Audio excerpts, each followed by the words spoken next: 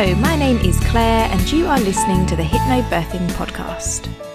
Hello everybody and welcome back to the podcast. In today's episode, I spoke to Laura from Plus Size Pregnancy and we talked all about what pregnancy and labour and maternity care is often like for people who are in a larger body and how often their options are limited. And we sort of talked a bit about what those options are, the sort of things that might get told to you, and actually what your rights are when it comes to giving birth, and in about trusting your instincts and listening to your body and doing what you feel comfortable with, no matter what size body you are in.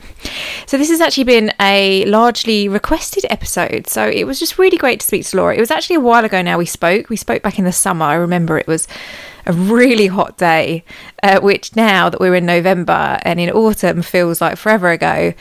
So it's a pleasure to finally be releasing this episode, and actually it had been a while since I'd listened to it back, so listening to it back was really great as well.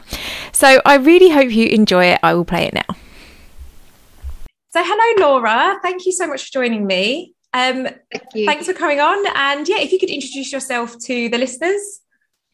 Hi, I'm Laura from Plus Size Pregnancy. I started Plus Size Pregnancy in January of this year. I did run a different hypnobirthing business before, but I wasn't feeling it. And then During my second pregnancy with my daughter, I realised, which was a plus size pregnancy, I realised there's not really anywhere where there's just a whole load of information just for us. And it's a bit hard to find actual statistics just for us.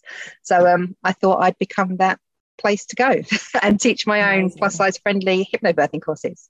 I love that. Yeah, here I am. Here you are. So hypnobirthing teacher as well. And I think that it's so important to have that support for everybody, and specifically if one group of people are being marginalized with things, then it's even more important to have somewhere that they can go to get that information, because there's a lot of stuff that gets said, isn't there? Much of which I'm sure we'll talk about. It's great unfortunately.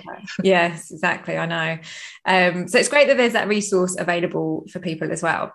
So obviously what I want to talk to you about today is plus size pregnancy. I've actually been asked for an episode on this a few times before, and I think obviously it's a great thing to talk about, to raise awareness and to let people know why it's a lot of rubbish, and their options and how they can navigate their way through any of those kind of tricky conversations that they might end up having.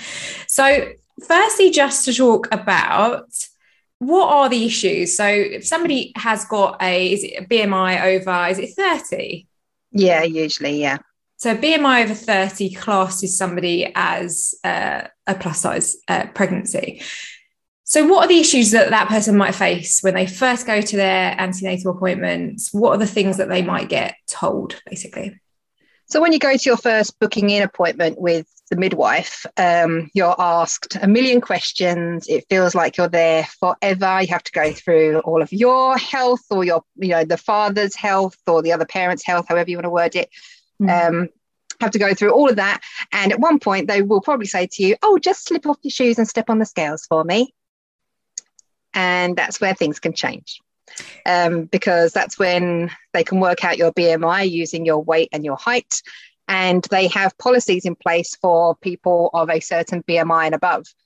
So that's when your care may go down a different path to what you would have done if they didn't know your BMI. Yeah. So that can be things like they might say to you, you're under consultant-led care.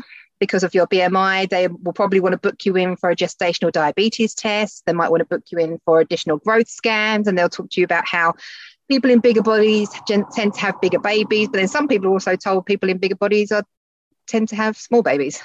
I mean, there's just no logic to it, is there? So basically, they just want to know the size of your baby. Yeah, which no one's ever going to know, so till it's born. No. And from that point onwards, then some people are told they can do things, they can't do things, you must not do things, we won't allow you to do things. So there's lots of things you may face as a plus size pregnant person. But I think the biggest thing to remember is that even at that booking in appointment, if they ask you to step on the scales, you can say no. Yeah, I was going to say that you can just refuse. Like, yeah, you can absolutely refuse. Yeah, no is a full sentence. You do not need to justify yourself. You do not need to explain yourself. You just say no. Yeah. End of that conversation. And they may try and get you to get on the scales, but again, you can just say no. No, that's I do really not want to get on the scales. Important though. So important that people know that, because it's like with every maternity, area of maternity care, things just aren't asked like a question, are they? They're just sort of said like it's something that you have to do. So if people don't know that they can say no, and like you said, as soon as you step on those scales, the course of your care just can completely change, and some options can be taken away, and it's just, well, they can't be taken away, but they try to make you feel like you have lost your rights in a way. It feels like they are. So it's important that you always know that you can say no to anything. Any suggestion that is made to you is purely that, a suggestion, even though they might word it in a way that it sounds like something you have to do. You don't have to do anything. It's your body, your rules, however big your body is. It doesn't matter. It's always up to you to make an informed choice about your care. What would then happen if you said no? What happens then? Like what, in terms of your care? I've had clients that have had different reactions. One of my Instagram followers told me, for her first pregnancy, she just went with it. She did what she was told. Of course, they worked out her BMI. They spoke about it at every single appointment, even though she said, I've had a past eating disorder. Please don't discuss my weight with me. They did it every appointment. Wow. Second pregnancy, she said, no, I'm not stepping on the scales. And she said it was great because they couldn't bring up her BMI because they didn't know what it was. And everything went how she wanted it to. No one said no to anything. She gave birth how she wanted to. She felt completely in control because this time round they couldn't talk about it. They haven't got anything to say, oh, but your BMI is this. So they haven't got that. They haven't got that number on a piece of paper in your notes. Yeah, which changes nothing to refer to. Yeah, they can make assumptions by looking at your face and looking at you, but obviously that's really disgusting. Yeah. But they can't go off of that, can they? Because, it doesn't tell them anything. Yeah, they haven't got the numbers, even though the numbers are crap anyway. BMI doesn't measure your health. It doesn't measure your strength. It doesn't measure your bones or muscles. It was designed in the 1800s by a mathematician to like deal with white men. So it's got nothing to do with what it's doing today. Yeah. So always just remember BMI is crap anyway. And I've kind of held that view for a long time anyway in terms of BMI, and it's just dangerous when it's that they're going off of, and that is changing the course of how somebody delivers their baby and labours and things like that. So what are some of the other reactions you've had if someone has said no? Have people been quite, not, I don't want to say aggressive about it, but quite in a way, so people have been told, but we need to weigh you, we have to weigh you, it's something that we have to do. And luckily those people know that you don't have to agree to anything. But some people have been told we have to. Another person was told, do it anyway, and I'll just cover the piece of paper so you don't have to see it. Oh my God. Like, that's really not the point. It's not that I don't want to see it. It's like, I don't want you to be a pain in my arse for the next 9 months. Different people have had different responses. Wow. Sometimes respected, sometimes almost like as if the midwife is scared to not get your BMI and put it on the piece of paper. So different responses, but again, just hold your own. If you don't want to have it, if you don't want to be weighed, don't get weighed, just keep saying no, or even like in that appointment there, so ask to speak to somebody else if you feel like you're being coerced into doing something you don't want to. I actually works the other way as well. I know somebody that I taught, she had a lower BMI because she has Crohn's disease and has issues, which is why. And she was sort of shamed, like, well, your BMI is very low. She's like, but I can't help it. I have something wrong with me. Like, that's why you know that. It's written on your piece of paper. Yet, like, still being shamed and made to feel bad about it. And it's, like you said, a load of rubbish anyway. But I think that's the biggest thing, that people are made to feel like there's something wrong with them and it's their fault, and they have, like, they've put their baby at risk. Like, it's like just so much, like, obviously a midwife generally doesn't know all the ins and outs of that person's life, why they are the size they are, but people are made to feel awful and like they are putting their baby at massive risk. And so then that's an extra stress, which you don't need throughout, your entire pregnancy. And then obviously birth as well. You don't need any of that. So that's one of the biggest problems, how people are made to feel because of their body. And they then that first appointment, or even if it's not straight away at the first appointment, but those early weeks, so early appointments, they really do change how you then see your labour going, and they really can set your labour up on a certain path, can't they? Especially, I think, if you're first time, because you really don't have any idea, you don't know what labour's like. So, and if you're not informed and they don't tell you that. They don't tell you that you can have options for things and things like that. They just tell you one side, don't they? And I actually was talking about it with somebody else a little while ago, that for first time mums and birthing people, they often don't know any difference. So they just go along with what they say. And like you said in your example of your client, the first time round, they went along with it and had not a good experience. And then second time, when you really take back control, it can be much more positive. So it's all about knowledge is power, and knowing that you can say no, and they should really have more responsibility for how they're making people feel in those early stages. Definitely. Definitely. Because I'd often talk about the choice of language. Yeah. Because it is a choice. At the end of the day, a healthcare professional could use better words. Yeah. Because surely sometimes they must know the words they're saying are really quite horrible. Yeah. So it is a choice of their language, and sometimes they need to be reminded that they're actually hurting another human being with their words. It's just not acceptable in any other time in life, is it? But for some reason, I think when it comes to having babies, it's like a free-for-all. Everyone's allowed to say what they want and have their opinions on everything. And actually, that's not accepted in any other time. Yeah, for plus-size people in general, statistically, they're less likely to access healthcare. So that's in maternity and in general. So there's a lot of we always talk about, or the press and media and even doctors, everyone talks about how being plus size is bad for you because it causes this.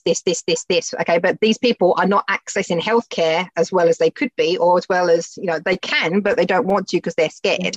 Yeah, because they don't want to be ashamed. Yeah, so they perhaps have poorer outcomes because they're not accessing the healthcare, or they're not even getting the good healthcare they deserve because of labels and this, that, and the other that's attached to them as well.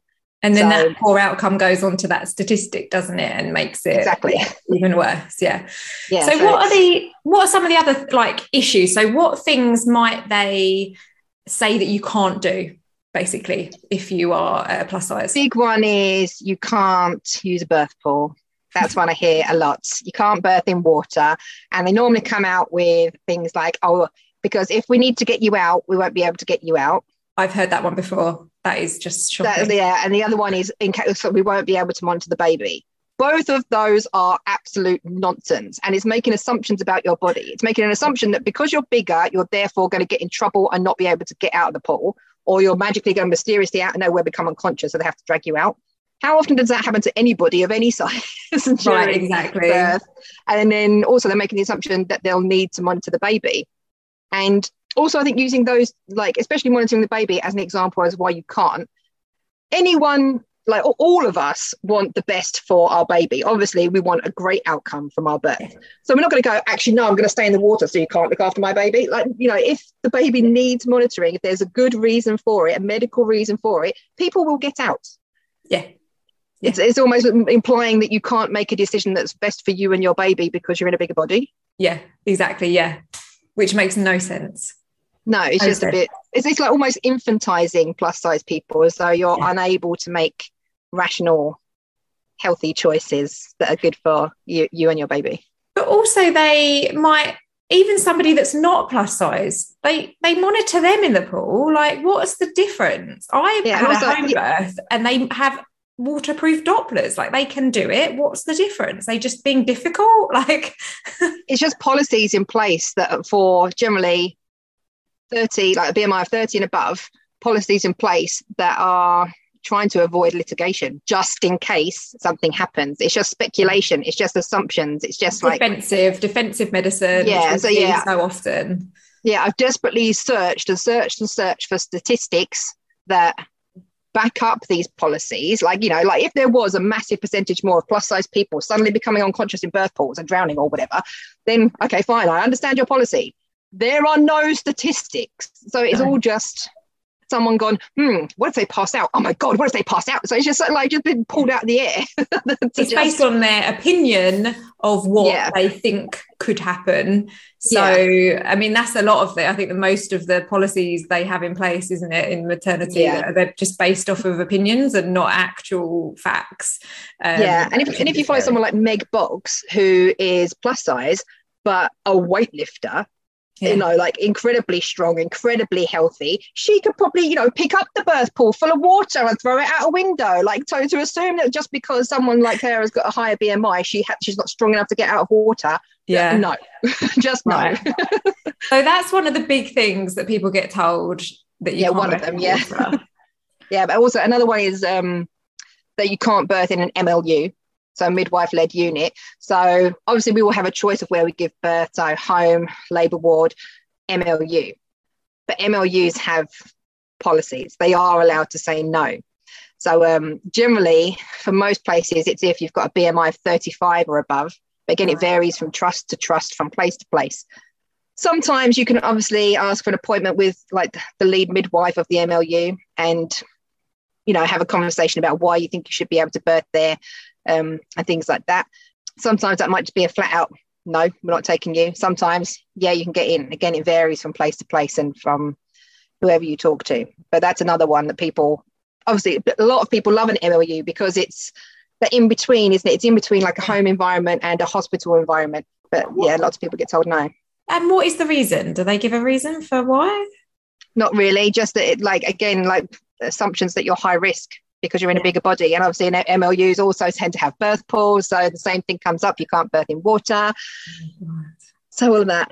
Or, but we might have to transfer you, even though it might only be downstairs. So, just more assumptions being. Everybody has to transfer into the hospital anyway at some point if they're giving birth in hospital. Even if they come from home, they have to transfer themselves in, right? We don't live in hospitals as far as I know. So that's a really bad reason, isn't it?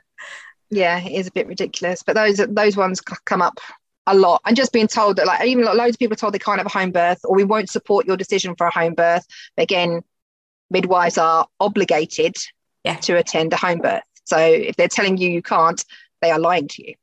And at the moment, I think there's a lot of places we don't have enough midwives, COVID being used almost as an excuse to not support people.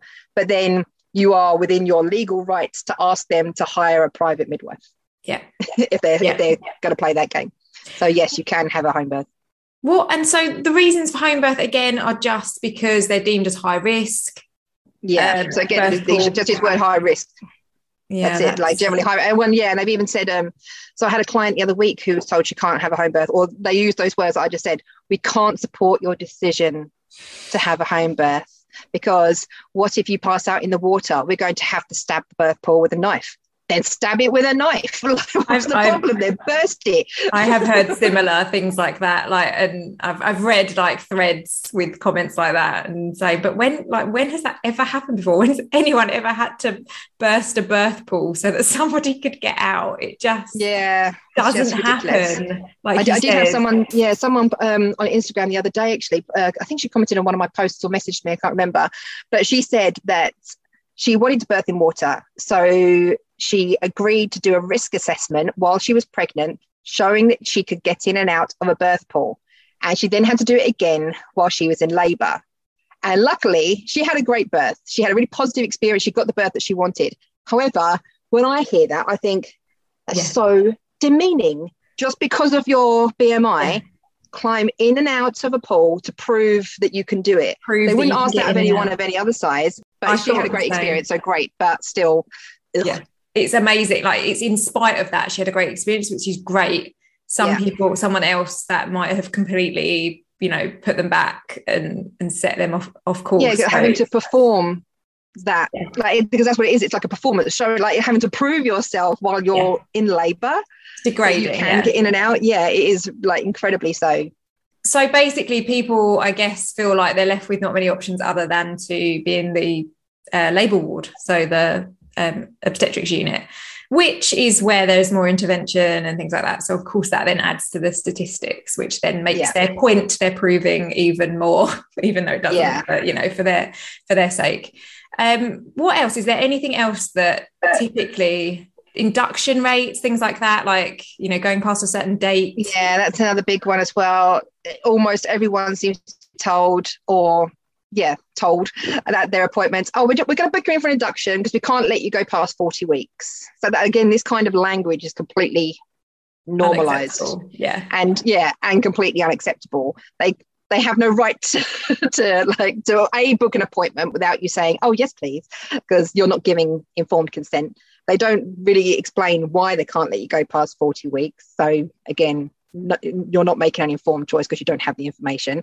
And why why can't we go past 40 weeks? What is that? So what is the reason? There isn't one. Having some form of control over it. Yeah, like look at the NICE guidelines the proposed NICE guidelines that were, we were all kicking off about a little while ago. So again, if you've got BMI over 30, we'll induce you at 39 weeks. It's just getting earlier and earlier and earlier, isn't it? I think they'll be doing it at 37 soon because, you're at term now, let's get the baby out. Yeah. But it's just lots of people feel like they've just had their choices taken away from them and they feel like they have to just do what they're told. So again, like lots of people ask me, why have I got an appointment with an anaesthetist? And it's because, again, they're making an assumption that you're going to need an epidural and therefore they want to check your back to see that they will be able to insert it because you're in a bigger body. So it's just to be standard. Yeah, a letter will turn up at your house saying you've got an appointment with an anaesthetist and people are like, but why? Yeah. Because they're making assumptions about your body that you're going to need an epidural. It's you're going to need some kind of spinal because you're going to need a cesarean. It's horrible to hear, and I imagine awful to experience. Like, you just, every step of the way you are being degraded and your choices are being made for you and being made to feel like you are something different based on this made up number. So you talked briefly about why BMI is a bit of a rubbish basically. Anything else to add to that? Because I also agree, obviously, that BMI is a load of rubbish. Just that it was invented by a white guy in the 1800s who was doing basically working out stuff to do with white male bodies. He himself said it is not to be used to measure health. Here we are, like 200 years later, and it's being used as a measurement of health, and it's spoken about with everything. Whenever you see someone in the newspaper who's, in a bigger body or has put on some weight, they talk about BMI, dieting, this, that, and the other. But BMI literally has never been meant to be used in this way ever. Yeah. If the guy who created it said, don't do this, yet we're doing it. It seems really, really silly. Yeah, it's just absolute nonsense. So remember that it doesn't take into account your health, your strength, your muscle mass, your bones, your genetics. No. It doesn't take into account any of that, any pre-existing conditions you've got, nothing. It doesn't, BMI is nothing. It's nothing. It's pointless. So if you do want to say, no, I'm not going to be weighed at your booking an appointment, it's absolutely acceptable because BMI is rubbish. It doesn't tell them anything. It almost enables them to make assumptions about you which aren't true.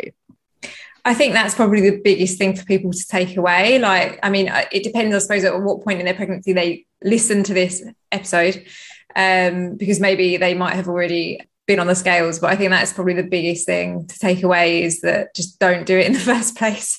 Yeah, don't do it in the first place. Yeah. It's not going to do anything positive for you. It's just going to, take the control out of your own pregnancy and your labour as well, which I think is the biggest thing to understand. And even if they want to try and weigh you, so again, I've had a few clients who have then seen in their notes that it says weigh at every appointment, so they want to monitor your weight throughout pregnancy. So if they do want to weigh you again at some later point, again, say no. Or even if you did say yes then, you can say no now. You can say no to anything at any point.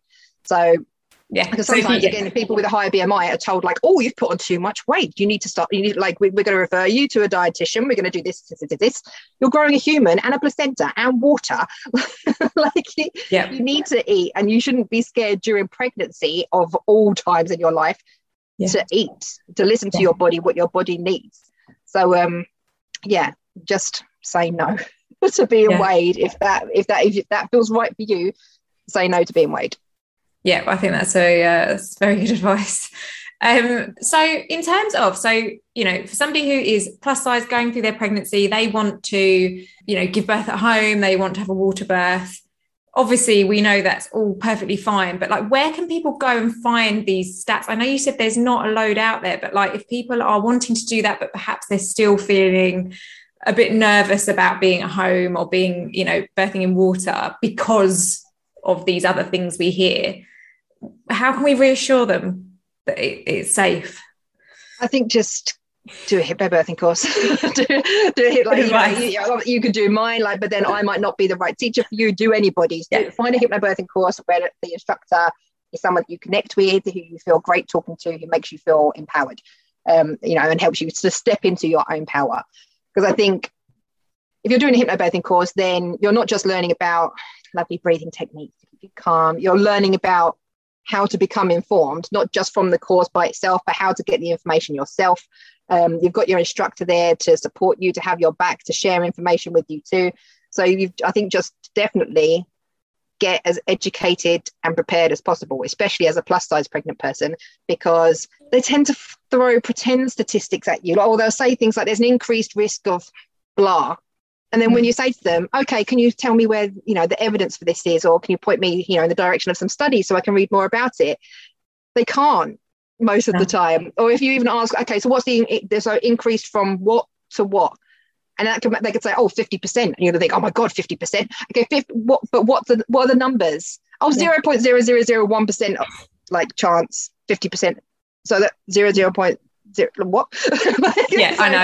Yeah. So they use like dangerous language, which is it's coercive. Again, it's like coercing people into making decisions that they feel are right for you, when statistics are actually showing it's not really anything different.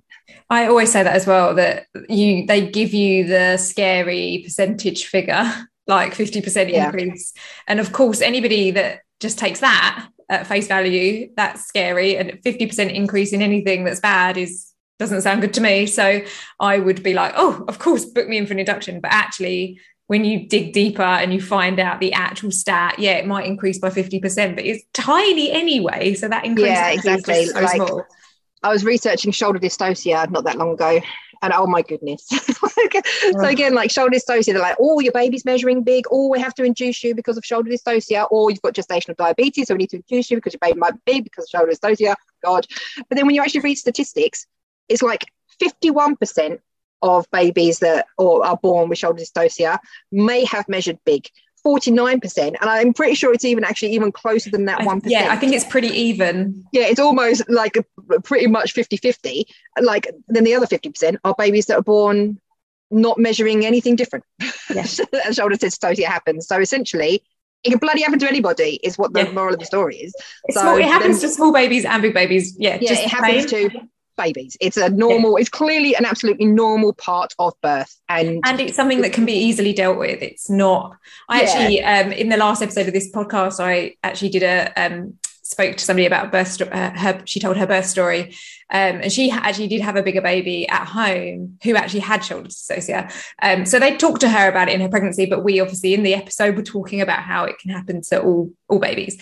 But she was at home. She knew that it could be dealt with at home, and it did happen, but it was fine. The midwife dealt with it. It wasn't scary. She felt very calm. It was fine. These things can be dealt with fine at home. And we were talking about, if she'd been in a hospital environment and that had happened, the red button would have been pressed. Hundreds of people would have charged into her room, and it would have been a completely different, very scary experience. Yeah, very different. Yeah, because it could be as simple as changing position, getting up on all fours. Like it could be something as simple and straightforward as that. So I think, again, just being educated about, okay, if it does happen, what can you do? What can like your birth partner, doula, whoever's around you, help you to do to resolve that situation quickly? And it's no more likely in, plus size people, bigger babies, smaller babies, it just happens. Yeah. It's something that sometimes happens, not that often, but sometimes it does. And it can be dealt with, but it's used as something very scary to try and it's used people to make you think like, oh my God, they're going to get stuck. So like, how often is that heard? They're going to get stuck, but they get like, again, shoulder dystocia in general is very, very rare. Yeah. And again, pretty much 50-50 of who it's going to happen to. Yeah. So it could happen, it can be dealt with, but yeah, it's used as a scare tactic so often. Nobody likes to hear the word stuck when it comes to childbirth. So no, you don't want to think about stuck, vagina, baby. Stretching, anything like that. Yes. Nobody wants to hear those words. No, not at all. Yeah, unfortunately, yeah, they do get used. So I actually had a question from somebody on my Instagram who asked, and I think we know the answer to this based off of what we have just talked about, but I'll ask you. She said, can I still go to 42 weeks to await spontaneous labour when my BMI is above 35? Yes. As with everything in your pregnancy, you make the decisions. They may try to convince you otherwise. Again, it's coercion. Again, it's wrong. There are other things they can do to make sure that you and your baby are okay. So you can go in regularly for monitoring, things like that. But you can absolutely go however long you need to. And I think the most important thing is that their job to tick their boxes is to get you booked in so that you're neatly done, you're off their list, you're kind of sorted, you're out the system. And so they of course will talk to you about scary stuff. And the really important thing that everyone should do is, like we said, just get the actual stats and ask for what the actual risk is, not just the scary. Your chances of this happening are 50% more if you go to 42 weeks. Like, you need to know what the actual stats are, because that's so vague. That is not enough to know. You can't make a decision off of that. And then only you, like the person, can make their choice. It's very personal. Somebody might, even if it's a really tiny risk increase, be really not comfortable with it. Somebody else might be fine, and that's totally fine, of course. It's personal. So the best thing that they can do is ask questions and do their research. Yeah, definitely. And do whatever feels safe to you. You don't want to be in labour feeling anxious and worried, and again, all this tension that in hypnobirthing we know is the devil. Like, we don't need any of that. So just we'll do whatever feels safe to you, because that's important for you to feel completely safe in your environment, in your choices, in whatever you do surrounding your birth. Is there anything else that you think is important for people to know when it comes to their appointments, their labour, after their labour, like anything like that, that you feel like people need to know? I think one of the biggest things, so like on my course, because I've basically written it with, it's a plus size pregnancy hypnobirthing course. So my biggest thing is that you feel confident, because I think how you're made, so it doesn't matter to me how your baby comes into the world, whatever choices you make, like, whether you've got, birthing under a tree in a field, or hospital birth, or planned cesarean, whatever. I don't care what you do, as long as you feel like a badass doing it, and you feel like it's your birth, you're in control, you're powerful, you've made the right decisions for you, your baby, your body. So I think an important thing for plus size pregnant people is to know how to advocate for yourself, because unfortunately, there's very few people who go through their whole pregnancy being treated as they should be, unfortunately. So I think just knowing that you can say no, knowing that you can ask questions, knowing that there is information out there, knowing that you can do this with confidence. Like, you can remind healthcare providers that the language they're using is coercive, that they are manipulating you, that it's rude. If you've asked not to speak about your weight and they're still doing it, it's rude, it's disrespectful. At the end of the day, we love to talk about how amazing the NHS is, and it's amazing. We're in a really, really great position in this country where we have it, but they are providing you with a service. We also talk about how it's free. It's free at point of use. It's not free because we pay national insurance and tax. So you're paying for a service of care, and you deserve that care. And you deserve to have your choices and your rights as a birthing and pregnant person respected from day one till beyond your pregnancy. That's what I would say.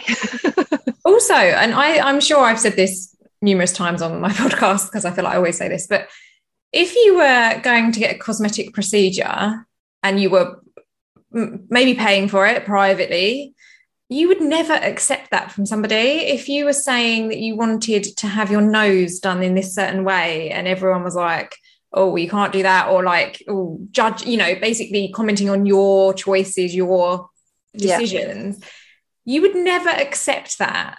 But I think we just accept it because obviously everybody wants the best for their baby. And I think the thing is, we think that these healthcare people, and probably a lot of them do, but we think that they all have our best interests at heart. And actually, the system doesn't really work like that. It's a very overcrowded system. It's a conveyor belt of care, because that's how it has to work, because it is so overcrowded. So although I think we put so much faith in the fact that they have our best interests at heart, they don't. They are doing their job, which is saying all the things they need to say and ticking boxes.